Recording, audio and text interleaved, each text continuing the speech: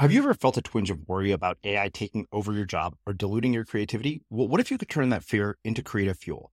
We've just published an amazing new ebook called The 4 Keys to Success in an AI World, and this is more than just a guide. It's a deep exploration into the human skills that AI can't touch, the skills that are essential for standing out and thriving, no matter how much technology evolves.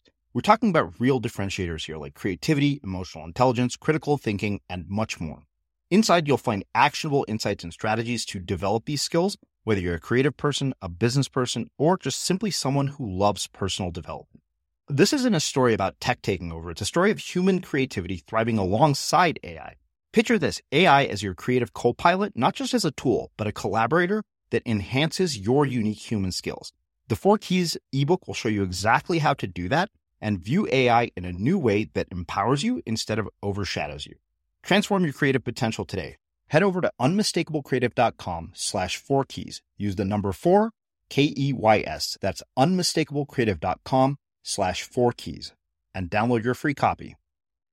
And here's the twist, right? Not just because probability dictates that you're not going to be the next Elon Musk. So it's useful to get your mind straight on that.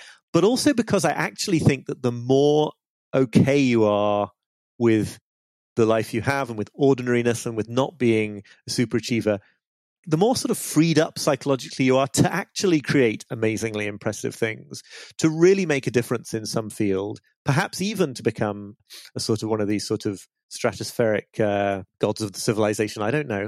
But just, to think like, okay, I'm good enough as I am. I'm good enough if I don't ever do any of these things. And therefore, it's all extra, right? It's like a wonderful game that you can then play, sort of launch some cool projects and connect with some interesting people and take a few risks, as opposed to, on some subconscious level, I've got to do this or I'm not worthy to be a person on planet Earth. I'm Srini Rao, and this is the Unmistakable Creative Podcast, where you get a window into the stories and insights of the most innovative and creative minds who've started movements, built thriving businesses, written best-selling books, and created insanely interesting art. For more, check out our 500-episode archive at unmistakablecreative.com.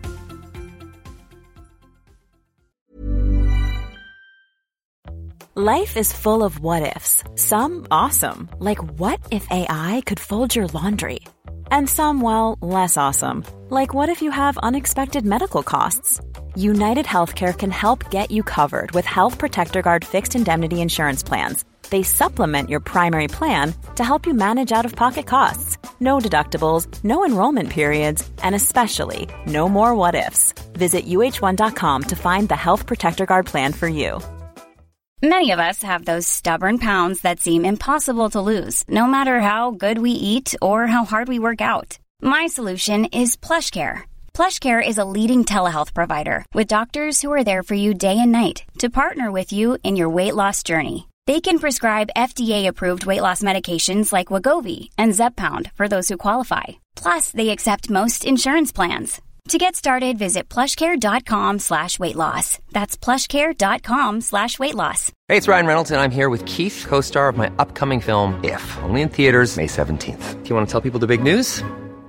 All right, I'll do it. Sign up now and you'll get unlimited for $15 a month and 6 months of Paramount Plus Essential Plan on us. MintMobile.com/switch. Upfront payment of $45 equivalent to $15 per month. Unlimited over 40 gigabytes per month. Face lower speeds. Videos at 480p. Active Mint customers by 531.24 get 6 months of Paramount Plus Essential Plan. Auto renews after 6 months. Offer ends May 31st, 2024. Separate Paramount Plus registration required. Terms and conditions apply if rated PG.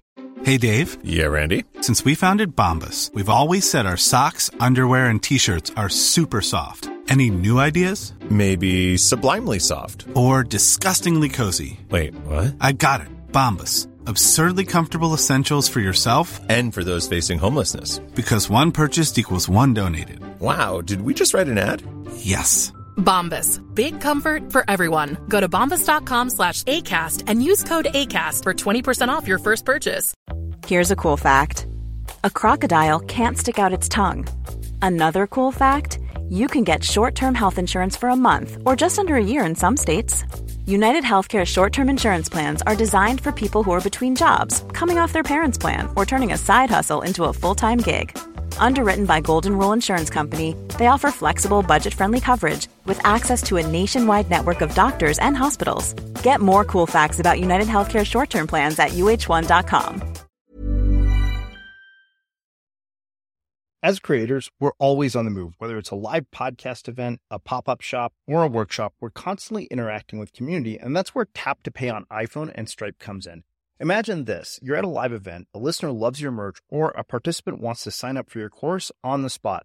With Tap to Pay on iPhone and Stripe, you can accept their payments right there and then, right from your iPhone, so there's no extra hardware or no delays. Total game changer. It's not just for creators. Any business owner can do this. It's about making transactions smoother and much more personal, growing your business in your way. We've been using Stripe for our products and courses for a long time, and now with Tap to Pay on iPhone, you can take your business to the next level too. So visit stripe.com/tapiphone to learn more. Remember, folks, with Tap to Pay on iPhone and Stripe, your business is always at your fingertips.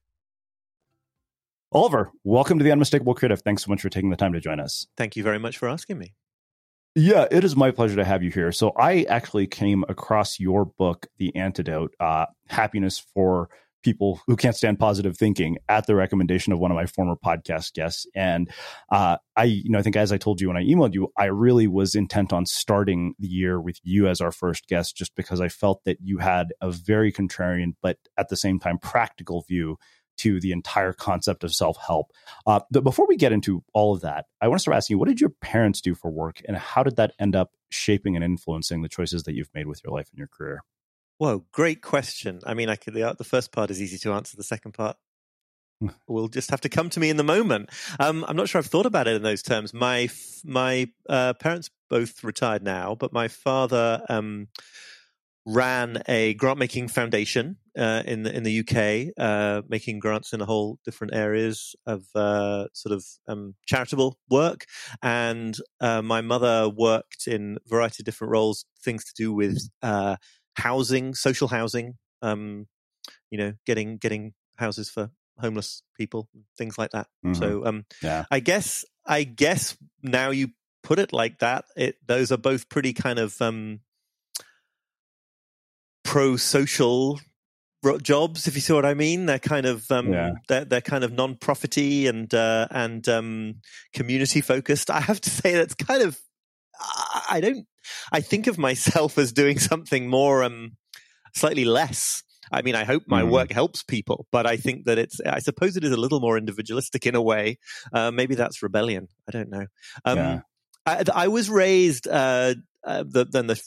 I was raised as a Quaker, if this is of any interest or relevance. Absolutely.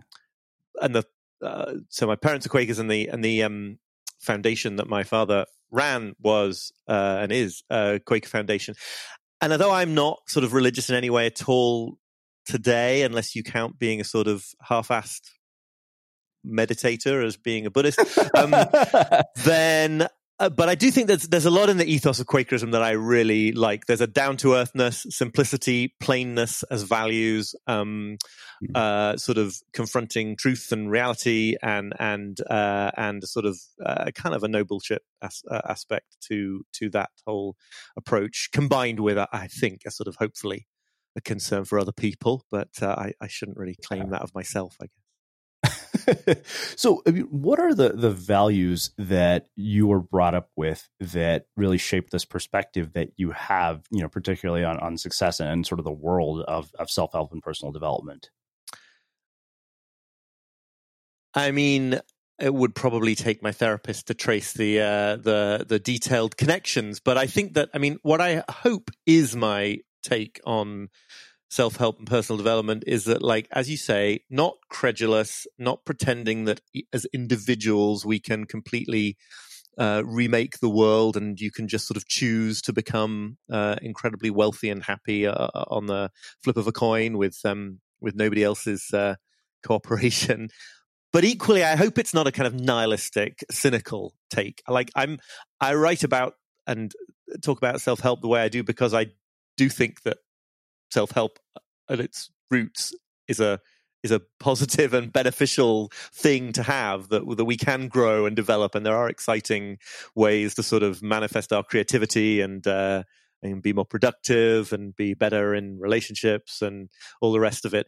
All stuff that I struggle with, by the way. I think anyone who is in this space and pretends that they're not in it because of a personal struggle. I mean, everyone writes, everyone deals with stuff because they are enmeshed with it some way, right? Otherwise it would be boring to them, I think. Well, the joke among my listeners is that every guest here is basically a reflection of whatever problem I'm trying to solve in my life. I remember there was a period of probably a good 2 weeks or a month where, we had nothing but relationship experts. So, somebody on Facebook said, Srini, who's this week's dating expert? And it was true. Absolutely every single person is a reflection of that. So one thing I wonder is, what actually was the trajectory that led you down this path? What advice did your parents give you about careers and making your way in the world?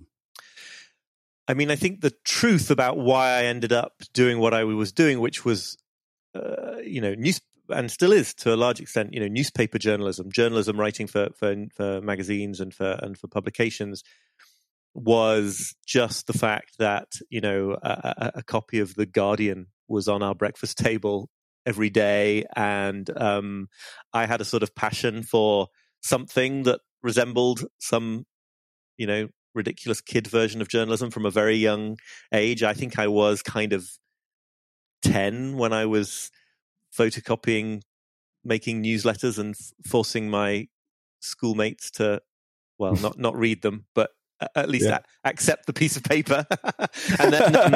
and then I sort of followed that through all the way up to university, sort of doing sort of amateur journalism whenever I had the opportunity. So that's the route, really. It's like journalism, and then I sort of landed eventually at The Guardian, and it was there that I started writing columns on this kind of material. So I think in terms of family context and setting, that is, firstly, the sort of value that journalism and public communication is a valuable and useful thing in the world, but also a kind of just the idea that I could do it, right? That writing stuff and photocopying it and trying to get other people to read it is a sort of, that you should just sort of go for it. I remember I always had a problem with the idea that you had to do things in a sort of a make-believe way, that you had to sort of play at being a doctor or a journalist or whatever. I was wanting to literally make a publication and get real people to read it when I was far too tiny for that to be appropriate. And I see the same thing in my 4-year-old son. Actually, he doesn't want to play at being an astronaut. He's like, no, I want to really go to outer space. So I don't know what to make of that. But it's maybe give Elon a call and see if he'll let him on one of the next SpaceX flights. Right. Well, so there's a lot of things here. I do want to come back to journalism in particular and media, just because it's been such an interesting time in media, particularly here in the United States. But one thing I wonder is why is it that some people have that inkling at such an early age, and somehow it gets nurtured in, it manifests early in their life, and it doesn't for a lot of other people. And of course, I think some people would say, oh, well, I missed it, so what can I do now? So let's start there. And also, based on your accent, I assume you grew up in the UK. What differences have you noticed in the way that Americans are socialized, particularly in the context of growing up versus, children where you grew up? It's an interesting question. Yeah, I grew up in York in the north of England, and now I live in New York City. I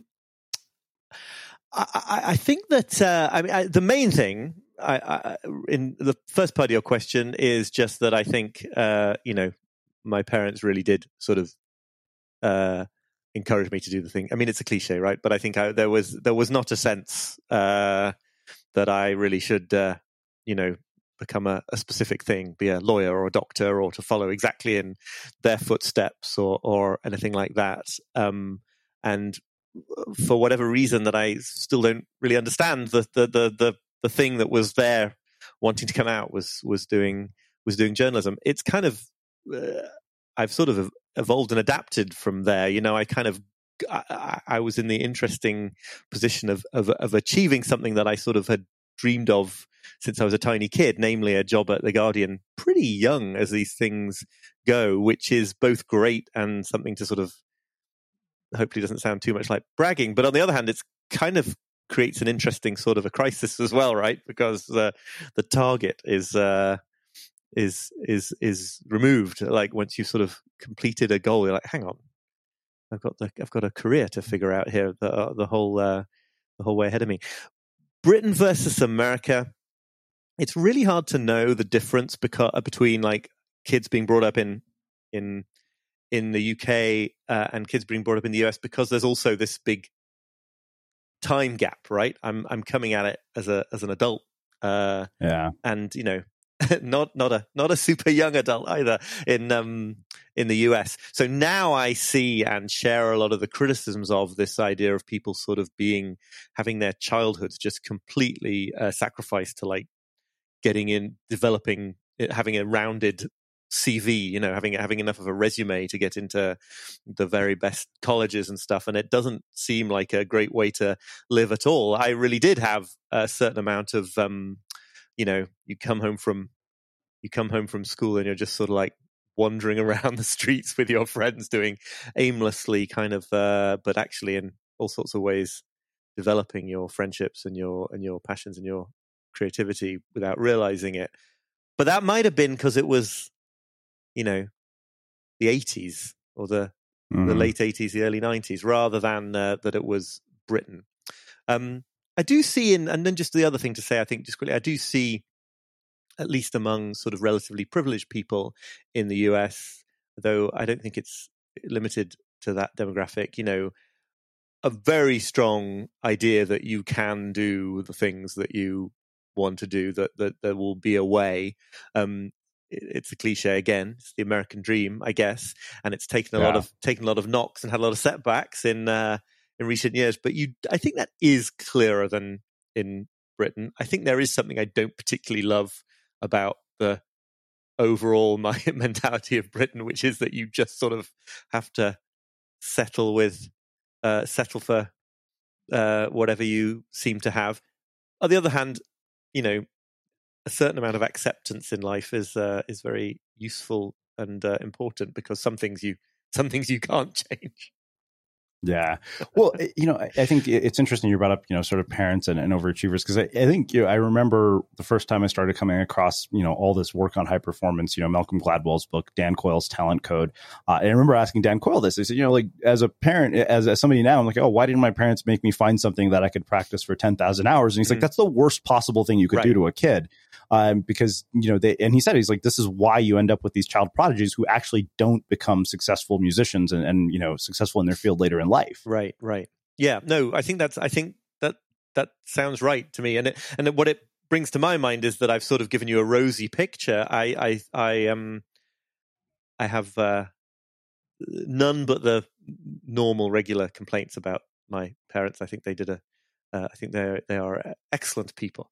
But I did end up, by the time I was sort of 18 and going to college, like one of those kind of, not a prodigy, but one of those kind of stressed out overachievers who is kind of, it's the whole sort of fixed mindset thing, you know, this idea that I got really good grades all the way through, but I sort of felt like I absolutely had to, and I got pretty, like I made myself kind of ill in a mild way when it came to university, out of some notion that I was going to do terribly badly and needed to do really well, and then I did do really well, but like, was that worth it? I'm still not sure. So that's sort of those sort of perfectionist tendencies that are not to do with wanting to create wonderful results, but this sense that you're just trying to meet the minimum level for acceptability, and that this requires you to be a straight A student. It's a stressful way to live, and I think, you know, part of my journey since then has been unclenching that grip and being a bit happier with the ways in which, you know, you're not necessarily always going to make a sort of unbroken chain of successful results, and you kind of don't need to, and kind of that's not what people care about. So anyway. Yeah. Well, I think that makes a perfect segue to actually getting into the antidote, because I see so many interesting things in the world of self-help and, you know, a lot of platitudes, right? It's like, oh, you can do anything you put your mind to. I'm like, no, that's not true. I'm like, I could put my mind to becoming the best NBA basketball player in the world, and I'm a scrawny Indian. That's never going to happen. But what I wonder is, where does this come from first? Before we get into antidote, like, why do we have this sort of delusional optimism that gets perpetuated? Because even Werner Erhard, the founder of the Landmark, Forum, actually told Dan Kennedy, while they were talking to Barbershop, when Dan Kennedy said, "Sum up EST for me in one sentence," because I think at that time it was called EST. He said it's simple. He said, "We sell independence, but we breed dependence." And I thought, wait a minute, that's true of like nearly every self-help situation. I mean, that's how you end up with cults like NXIVM. Right. It's a great quote that I'd never heard. And I did not realize he was quite that cynical about what he was doing. Or as cynical as that quote makes him sound anyway. I mean, yeah. I think, zoom out to the longest term historical perspective. In ancient Greece and Rome, what was called philosophy was intended in some way as self-help. There is the idea that people can, through writing and thinking and taking a conscious approach to their lives, make changes for the better, become wiser and happier. This is a very, very old idea, and I think it's true, and I think it has done that for me. I think when you talk about like what happened primarily, but not only, in America, primarily coming out of the Great Depression, a real sort of, and merging a bit with certain kinds of fashionable approaches to sort of spirituality in Victorian times and stuff. You get this kind of mix of stuff that really hyper individualizes the matter. And I think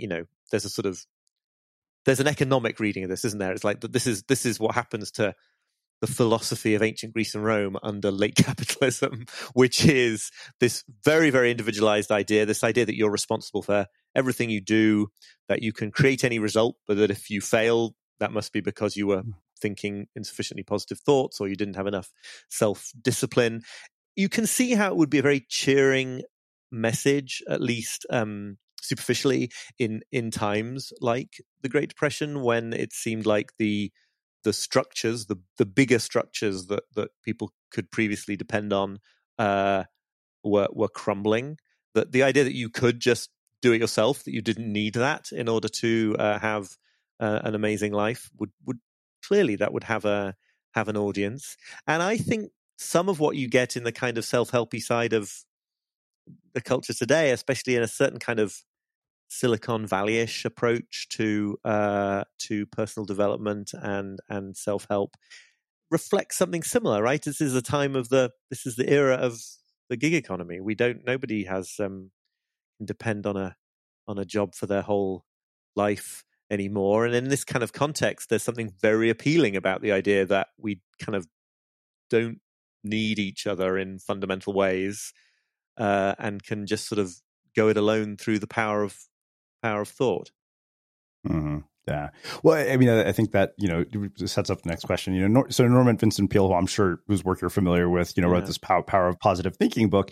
And I remember listening to the Mary Trump, audiobook about, I think it was called The Most Dangerous Man in the World, which was about Donald Trump. And apparently, he was, Donald Trump's pastor, was actually who officiated his first wedding. But it turns out the guy was entirely full of shit. And so, I wonder two things. One, what was the downside to the popularity of his work? And, as a journalist, you probably have this really interesting lens on media and how it shapes the way we think about this stuff. So, what is because I mean, even, people consuming content like this, I realize, like one of my friends actually said, he said, self-help actually can diminish your self-esteem paradoxically, when you're sitting around reading this, because I think the other quote that comes to mind, I remember Tony Robbins in one of his first programs, like, dissatisfaction is a gem. I'm like, not really, because if you're walking around your life dissatisfied, then how are you ever going? Everything is basically an uphill battle. Right. Yes. And there's all sorts of reasons why. Yeah, I think that's right. I think if you set your expectations in such a way that you can only ever be that you can you're either disappointed or you're at least not there yet, then there can never be any kind of contentment. I mean, I think it's important to say as well that there is something legitimately empowering at the root of some of these things. I was talking about the Great Depression this is the context after which books like How to Win Friends and Influence People start to get popular. I'm forgetting the dates. I think Norman Vincent Peale is a little later than all of that. Yeah. But it's not worthless to say to people who are on some level feeling powerless that you can seize the initiative in your life. I think the problem is the various sort of reasons why this always turns into totally counterproductive, over-promising. And I've read the Mary Trump book too, and I think that there's she gives a very good sort of, it's basically a psychoanalytic reading of why Donald Trump is the way he is, why he considers professional failure, prospect of professional failure to be synonymous with like death, and what kinds of unconditional love were withheld from him as a small child. If you go too far down this road, you suddenly start empathizing with him, and it's a very scary experience. Yeah. But everyone was a 3-year-old once, and they were either being accepted and loved by the people around them, or they were being sent the message that love was dependent on certain kinds of external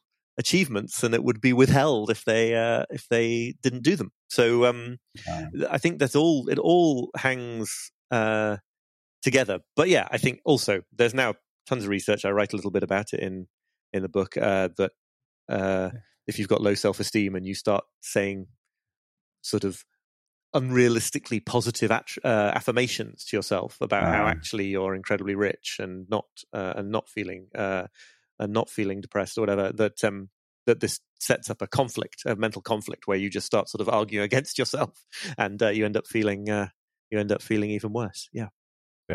So let's talk about being powerless, because, your people are hearing this at the very beginning of the new year. And of course, people feel like they have this sort of blank slate. And one of the things you say early on in the book is, for a civilization so fixated on achieving happiness, we seem remarkably incompetent at the task. One of the best known general findings of the science of happiness has been the discovery that the countless advantages of modern life have done so little to lift our collective mood. And so I want to start by looking at depression first.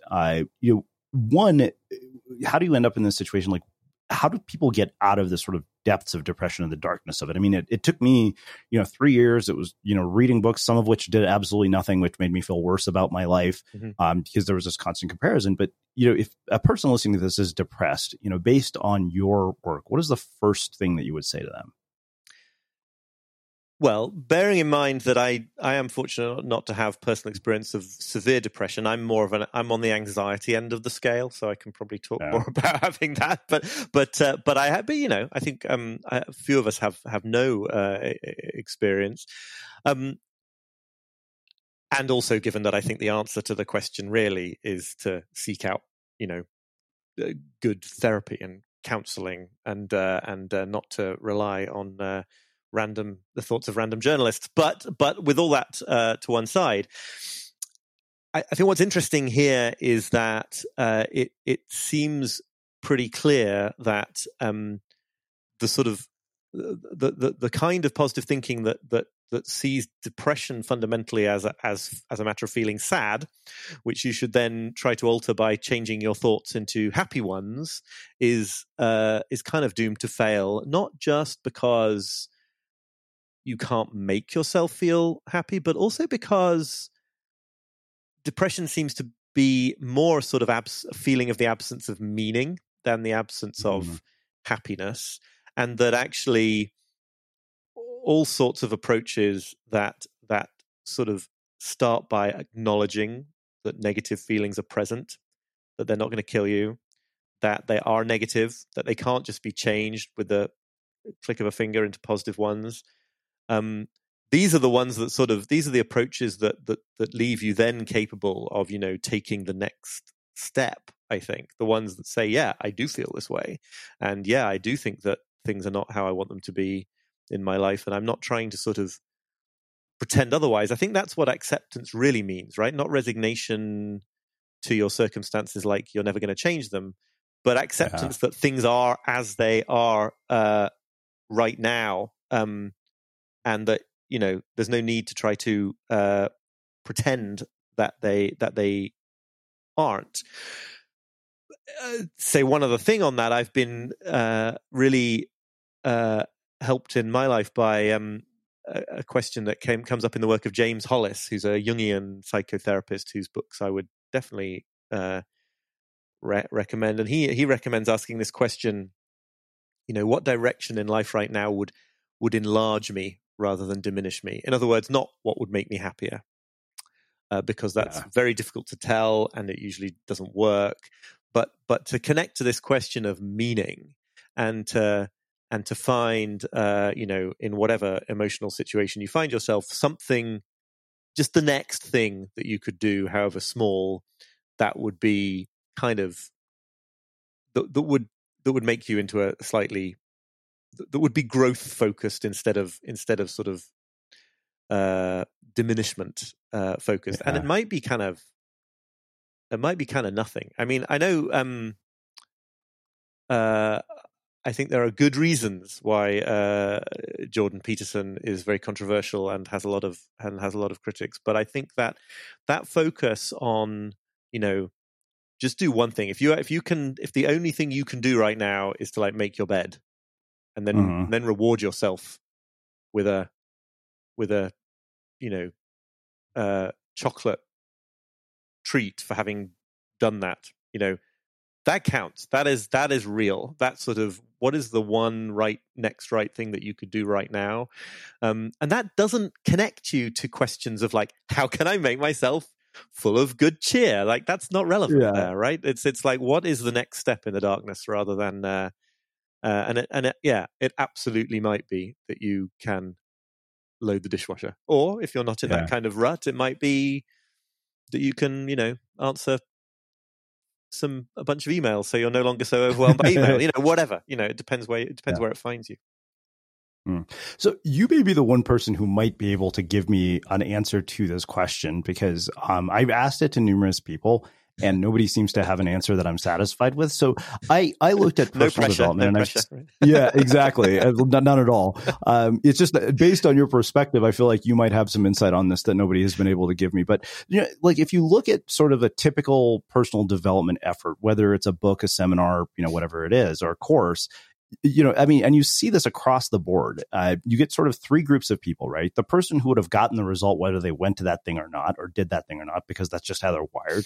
The person who actually that thing becomes a catalyst for their change. And then you have, sort of this other group, which is basically people who go from seminar to seminar, book to book. Like I always said, if I actually implemented all of the advice I've received from my podcast guests and the books that are on my shelf, I'd be a billionaire with a six-pack and a harem of women. And I'm none of those things, So like, why do we get those three groups? Because I feel like that third group is literally the one that builds the industry. Yeah, it's very interesting. I mean, I do think there are charlatans, right? There is real cynicism, and the Werner Erhard quote that you mentioned sort of points to that. There are people who are just out to kind of, you make a big promise, but you can't completely deliver on it because that would be a disaster for your business model, right? I mean, you've got to keep people dissatisfied. But I don't think that cynicism and charlatanism completely explains that problem. One thing that I think certainly explains the problem, and that I feel like I've been there completely as a reader and consumer of this stuff, is this mistake. We could talk about where the mistake comes from, but this mistake that new information is the thing that is going to make all the difference. I am still to this day, on some level, completely convinced that the next sort of productivity book I read is going to provide the specific system, right? The specific system for organizing my to-do list that is going to make all the difference to my productivity and creativity. And naturally, if what you think is that more information is what you need, then that's a very understandable reason to consume more books and courses and everything. But you can see where I'm going with this. I think that very often it isn't new information that we need. And in fact, probably the most important things that anyone can do to sort of build a more meaningful life, they already like absolutely no on an intellectual level, and it is a question of finding different ways of sort of making that making it a habit, making it a sort of a perspective shift on the level of one's emotions, sort of learning to kind of let this idea seep into you. But it's not like you need a new idea. Like either of us right now could list the sort of 5-6 things that people ought to have in their lives to feel as fulfilled and happy as possible, whether it's, good social relationships, physical exercise, time spent in nature, enough sleep. It's not hard, except it is. Yeah. I'm Sandra, and I'm just the professional your small business was looking for. But you didn't hire me because you didn't use LinkedIn Jobs. LinkedIn has professionals you can't find anywhere else, including those who aren't actively looking for a new job, but might be open to the perfect role, like me. In a given month, over 70% of LinkedIn users don't visit other leading job sites. So if you're not looking on LinkedIn, you'll miss out on great candidates like Sandra. Start hiring professionals like a professional. Post your free job on linkedin.com/people today. Hi, I'm Daniel, founder of Pretty Litter. Cats and cat owners deserve better than any old-fashioned litter. That's why I teamed up with scientists and veterinarians to create Pretty Litter. Its innovative crystal formula has superior odor control and weighs up to 80% less than clay litter. Pretty Litter even monitors health by changing colors to help detect early signs of potential illness. It's the world's smartest kitty litter. Go to prettylitter.com and use code ACAST for 20% off your first order and a free cat toy. Terms and conditions apply. See site for details. Hey, it's Ryan Reynolds, and I'm here with Keith, co-star of my upcoming film, If, only in theaters May 17th. Do you want to tell people the big news? All right, I'll do it. Sign up now and you'll get unlimited for $15 a month and 6 months of Paramount Plus Essential Plan on us. MintMobile.com/switch. Upfront payment of $45 equivalent to $15 per month. Unlimited over 40 gigabytes per month. Face lower speeds. Videos at 480p. Active Mint customers by 531.24 get 6 months of Paramount Plus Essential Plan. Auto renews after 6 months. Offer ends May 31st, 2024. Separate Paramount Plus registration required. Terms and conditions apply if rated PG. Hold up. What was that? Boring. No flavor. That was as bad as those leftovers you ate all week. Keke Palmer here, and it's time to say hello to something fresh and guilt-free. Hello Fresh. Jazz up dinner with pecan-crusted chicken or garlic butter shrimp scampi. Now that's music to my mouth. Hello Fresh. Let's get this dinner party started. Discover all the delicious possibilities at HelloFresh.com. Cool fact, a crocodile can't stick out its tongue. Also, you can get health insurance for a month or just under a year in some states. United Healthcare short-term insurance plans, underwritten by Golden Rule Insurance Company, offer flexible, budget-friendly coverage for you. Learn more at UH1.com. As creators, we're always on the move. Whether it's a live podcast event, a pop-up shop, or a workshop, we're constantly interacting with community, and that's where Tap to Pay on iPhone and Stripe comes in. Imagine this. You're at a live event, a listener loves your merch, or a participant wants to sign up for your course on the spot. With Tap to Pay on iPhone and Stripe, you can accept their payments right there and then, right from your iPhone, so there's no extra hardware or no delays. Total game changer. It's not just for creators. Any business owner can do this. It's about making transactions smoother and much more personal, growing your business in your way. We've been using Stripe for our products and courses for a long time, and now with Tap to Pay on iPhone, you can take your business to the next level too. So visit stripe.com/tapiphone to learn more. Remember, folks, with Tap to Pay on iPhone and Stripe, your business is always at your fingertips. So, I want to ask you a question about spiritual bypassing. So I moved to Colorado from a town called Encinitas, and I remember the first time, first few weeks I moved there, I was there because I was a surfer, but it turns out that it's like this just, it's like the mecca of new age bullshit. And which that's what I refer to it as, although my roommate's like, dude, even your own work falls into that category. I was like, yes, I'm aware of this. Yes. I mean, it really is like to the point where I remember the first time I saw, the Conscious Community Facebook group, which I'm sure I'll probably piss off a few people if they're members of that.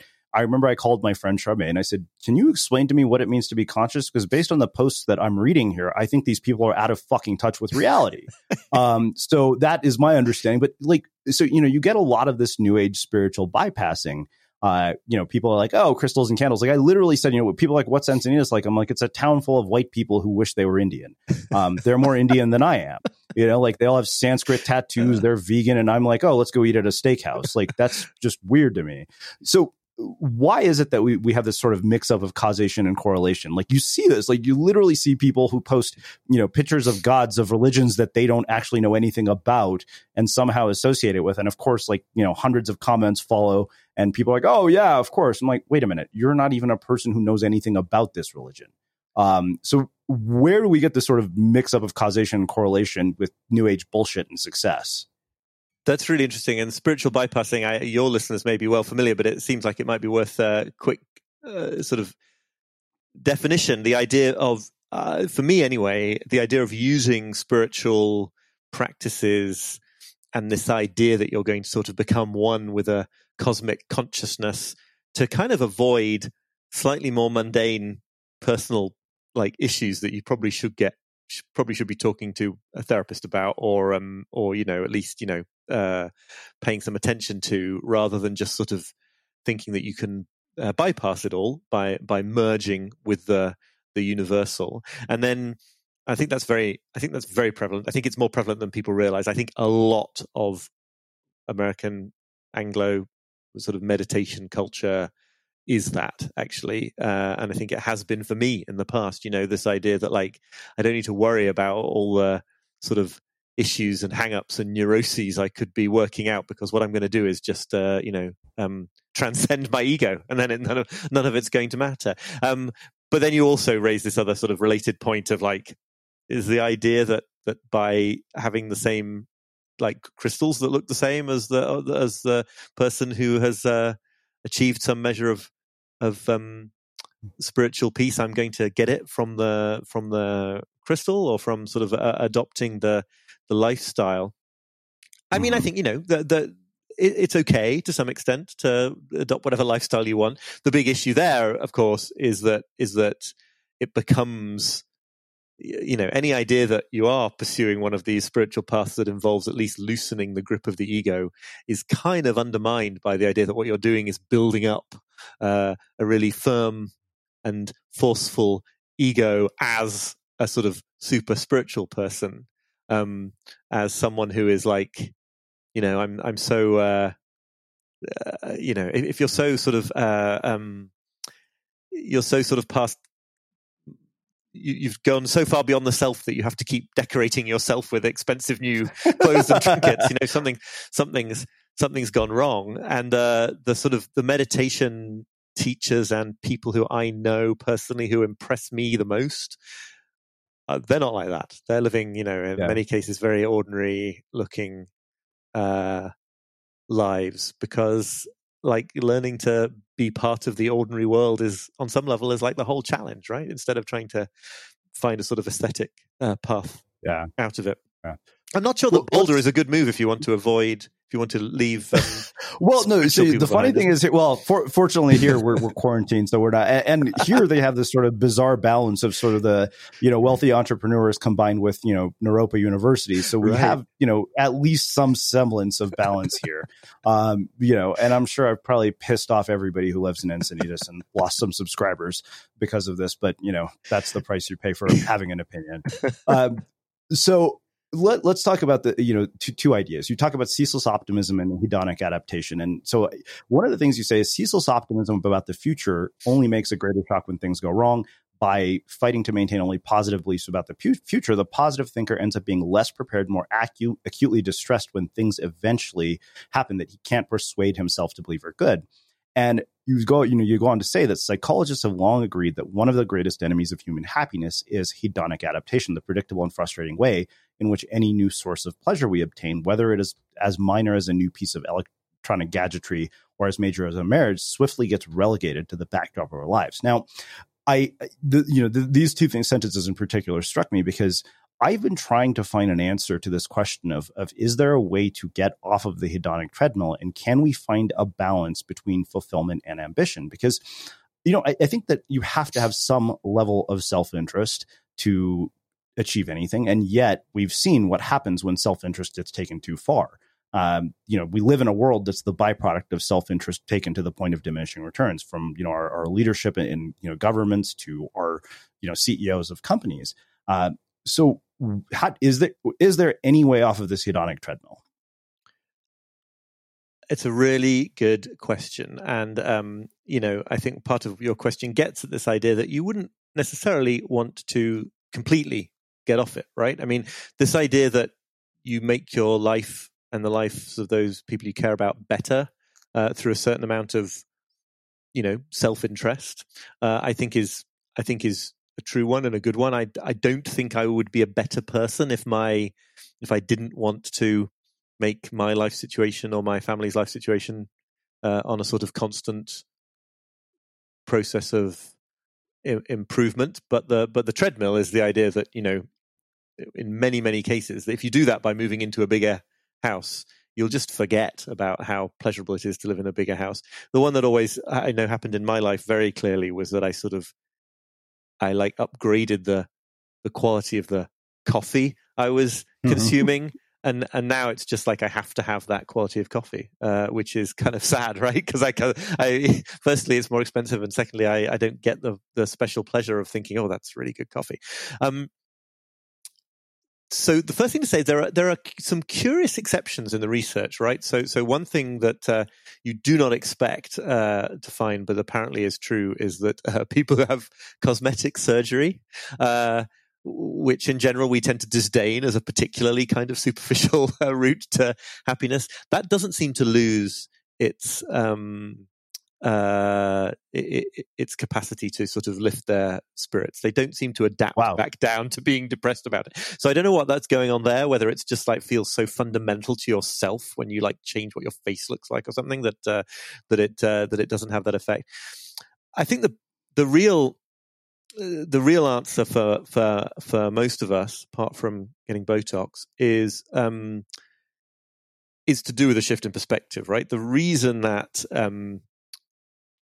gratitude is so championed by sort of people working in this field. I'm not particularly good at sort of keeping a gratitude diary or anything, but I think it's good and you should do it if you can, is because it has the effect of sort of calling your attention to things in your life that are capable of delivering well-being and good feeling, and that you've forgotten about, right? I mean, if you actually go through the exercise of realizing that, like, the tree in our backyard in the winter looks to my eyes really beautiful. It's like, oh, okay. I've actually taken myself through the process of seeing that. It sort of pops out again, and its role as a part of the backdrop of my life is at least temporarily changed into the foreground.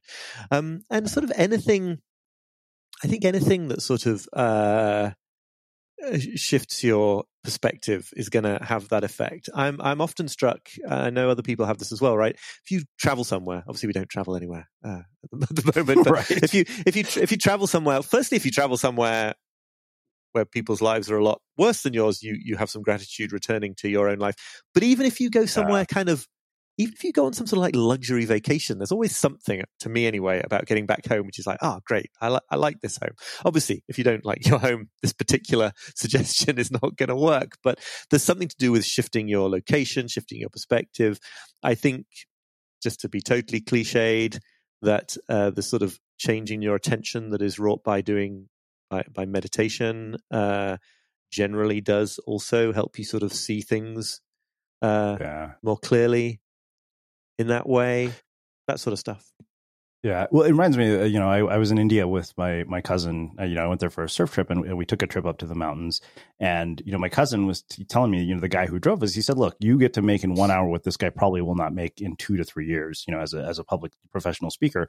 And I realized, I was like, wow, this guy literally, he does a 9-hour drive up and down the mountain, up, to the mountains of India 4 to 5 times a week. And these are not like pleasant drives. The roads are treacherous. Mm-hmm. Like every, one possibly involves death. The guy has no upward mobility. And when I remember seeing that, thinking, I was like, wow, every time I think about complaining about something in my life, I always want to remember this guy, to the point where I was like, I need to get a picture of this guy, because I had a picture of me and him, and I wanted that on my wall as a reminder. And now you've reminded me to make sure I have that framed and printed. It's like, who is this random guy? It's like, well, there's a story about this. Yes. And that always stayed with me.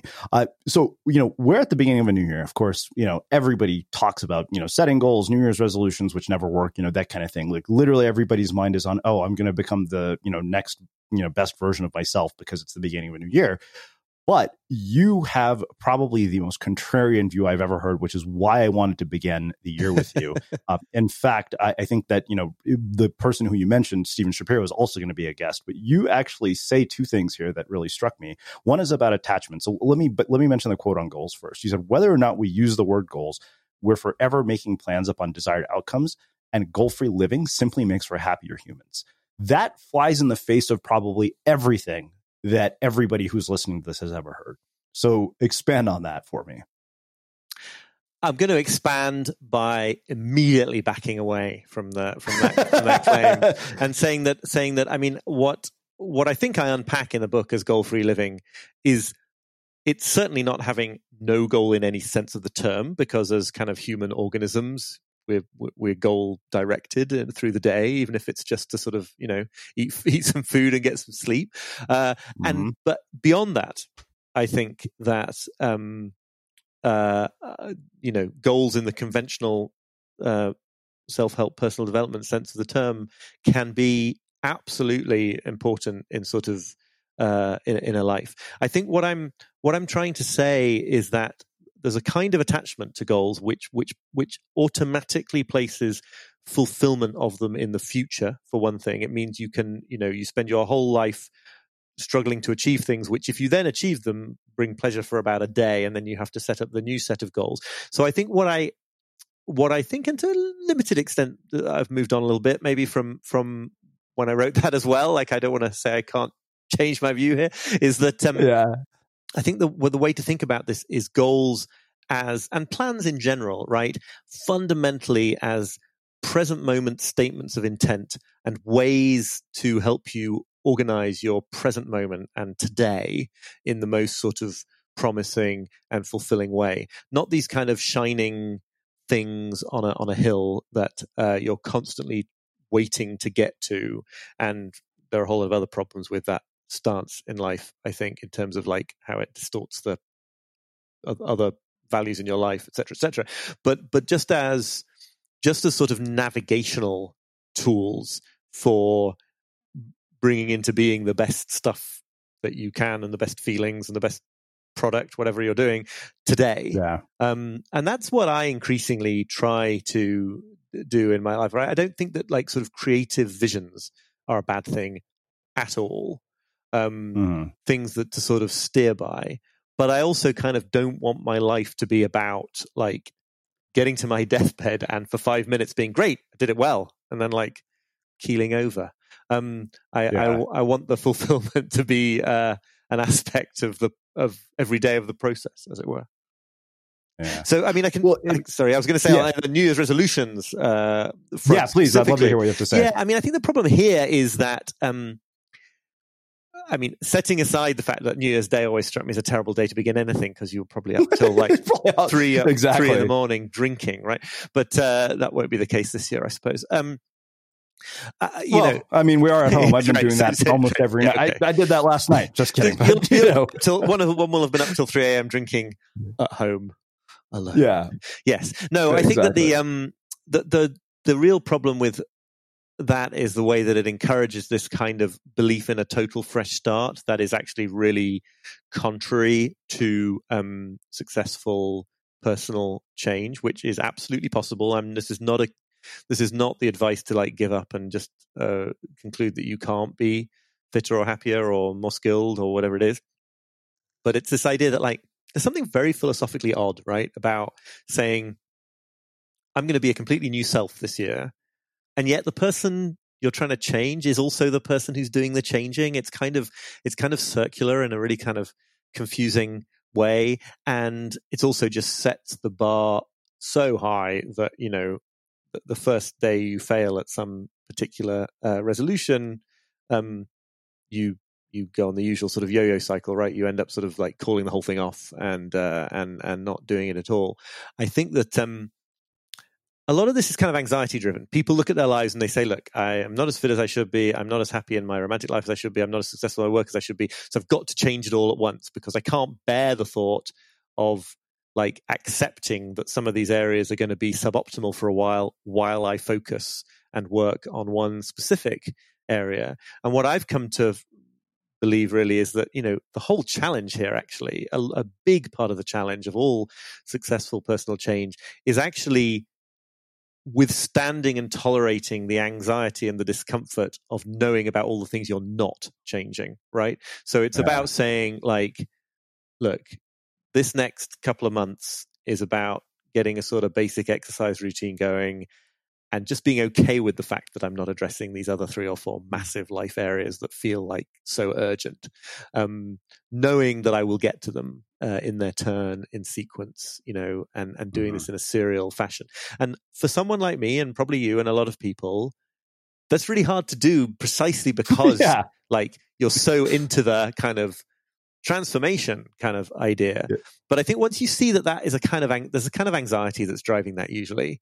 And actually, it's probably kind of fine if I don't change up my exercise goals for January and February while I work on getting my personal finances in order. Like that's probably in the long run at the end of the year, I'm going to have attended to far more stuff that needed my attention in life that way than if I had this kind of weird plan that I was going to magically find 10 more hours every day from January the 1st to do all of these things. So let's talk about two other things here. One is this whole idea of these like wildly ambitious goals, right? Like becoming the next Elon Musk or Steve Jobs or Beyonce. You may have read his book. Will Storr, who's another journalist, I believe, in the UK, wrote a book called Selfie, How We've Become So Self-Obsessed and What It's Doing to Us. And he said that, we're creating this cultural narrative of, you don't have worth if you're not going to be the next, whatever, Steve Jobs. And he said, and it's so toxic, and people yet have these, very, very ambitious goals. Also, to piggyback on that, I've had Elon Musk's ex-wife, Justine, here. She's a good friend of mine. And we were talking about extreme success because she wrote this really long answer on a Quora piece that, some kid had asked the question, how can I become great? Like, Elon Musk, Steve Jobs, and Richard Branson. And, Justine probably has a view into this that most of us don't. And, her view on this was really, really eye-opening. She said, people don't realize like these accomplishments almost come at the cost of everything else in your life. And she said, I don't want to get all deterministic here, but I don't think that this is something that can be learned. It's something that, is, you're born that way. And I don't think the idea that, you're born as smart as Elon Musk and you can't become that is something people ever want to hear in the world of personal development. But, you have, a view into this that a lot of us don't based on your research. And then, on top of that, couple that with the sort of, vision board mental masturbation that also happens with the law of attraction.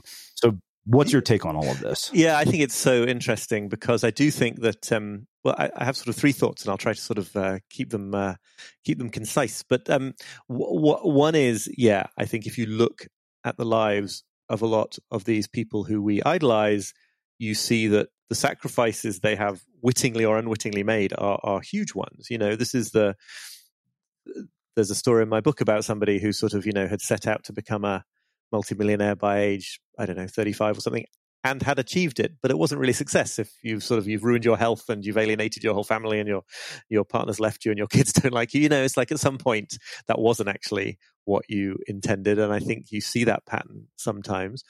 I think the other point is that maybe this is my particular psychological issues talking, but I do think that if you look at a lot of these people, you see a kind of, I'm not saying that it's bad that they achieved what they did or that have innovated in the ways that they have, but it's been done as a way to sort of meet some kind of psychological need, right? It's not because they just were sort of hanging around and thought like, oh, it'd be really cool to like do some cool things. It's like they needed to like fill some void in themselves or something. And I think a lot of people who overachieve, become celebrities, all sorts of things, are struggling to fill some void. It is amazing. I haven't got the figures in my head, but it's amazing what proportion of recent American presidents have had absent fathers. And you're just like, whoa, something interesting is going on there that fuels that kind of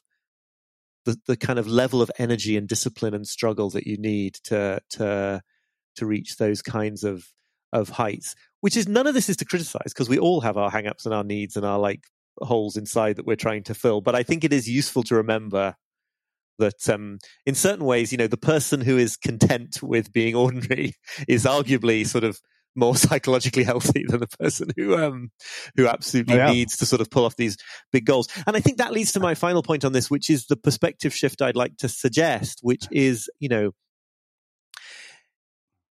it will be interesting to look at, for anybody who's in the position of really wanting to try and pull off that kind of stratospheric success, to sort of say, well, okay, what are my real motivations here? Why do I think I need this in order to be happy?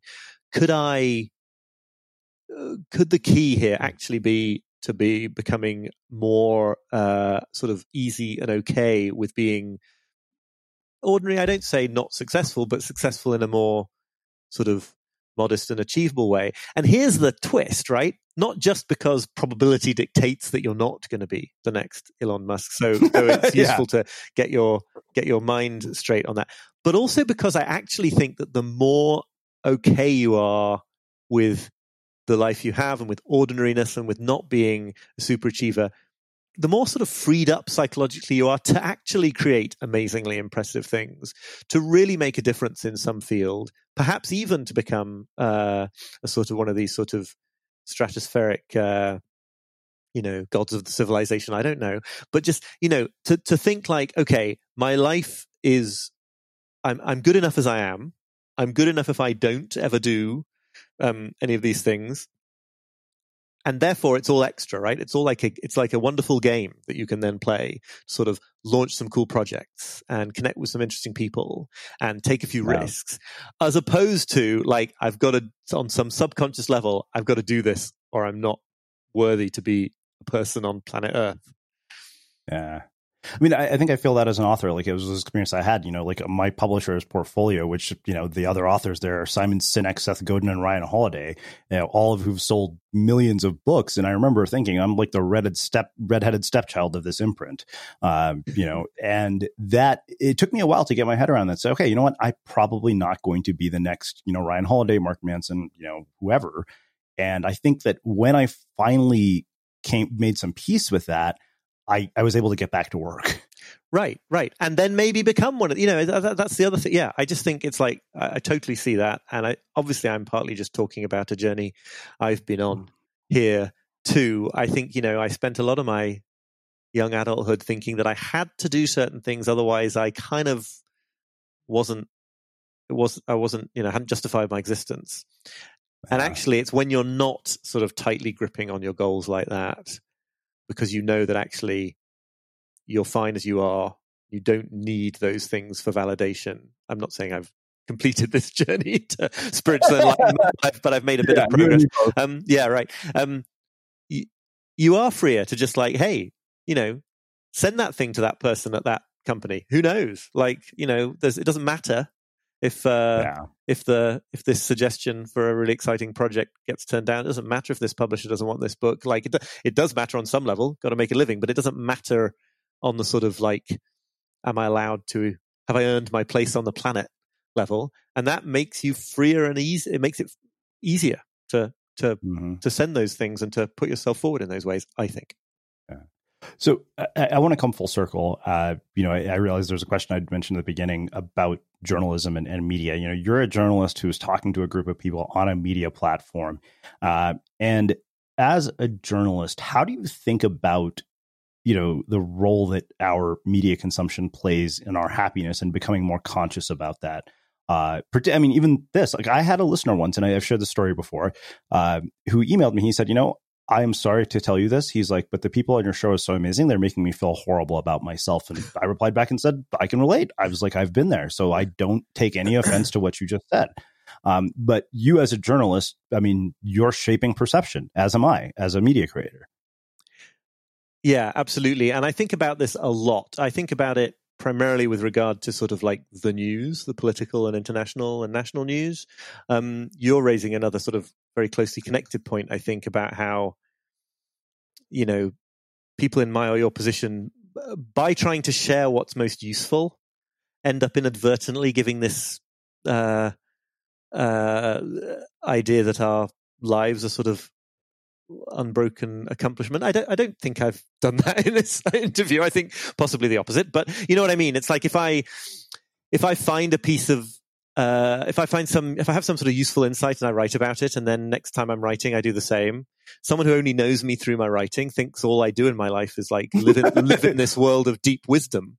And you know, sometimes I get wonderfully sort of almost embarrassingly nice emails from readers about how great I am, and once or twice I have shared them with my wife, who finds it absolutely hilarious because she has to you know, put up with all the other sides of a normal human. And so I think there is that risk just in the way that media works, especially, you know, these days we have to sort of, you know, we want to try to make stuff that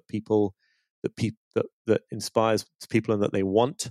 And then you get this weird effect. It's a bit like the old thing about, like, you know, people only post their vacations and their weddings on Facebook. So you end up thinking all your friends are just on vacations and at weddings all the time because they don't post about just being sort of bored. Although they sort of do that too. I think the fact that the thing that I'm really thinking about now, especially as I move away from, like, I don't really do news type journalism anymore, is I think there are some very unhealthy incentives operating in the sort of attention economy on newspapers. And I don't just mean like bad publications that pump out disinformation, of which there are many, but even very reputable, good newspapers, the most reputable ones, who are just trying to inform. You know, there are all sorts of reasons why they are unavoidably incentivized to create a more alarming picture of the world than is necessarily right, a scarier picture of the world than is right. I've noticed even during coronavirus, which, by the way, I think is a desperately serious crisis and a catastrophe. I'm certainly not someone who thinks it's like shouldn't make a big deal of it, but even these things that are legitimately very, very serious, there's an effect in the media to sort of spread even more gloom and despair than is necessarily justified at any one time. And again, I don't think it's because the journalists are cynics. I think it's because the structure of how this is happening now in the attention economy is what it is. And so I think more and more we have a kind of part of self-help now, I feel like, or the sort of responsibility we have to ourselves is really figuring out how we manage our connection to all of that. I wrote a piece a year ago now about like this weird way that so many people seem to kind of inhabit the news cycle. I can't even express it any other way. They sort of live inside the news. They and I've done it a bit too, right? It's like, it's not that they just think politics is important. It's like they think politics is where their life really is.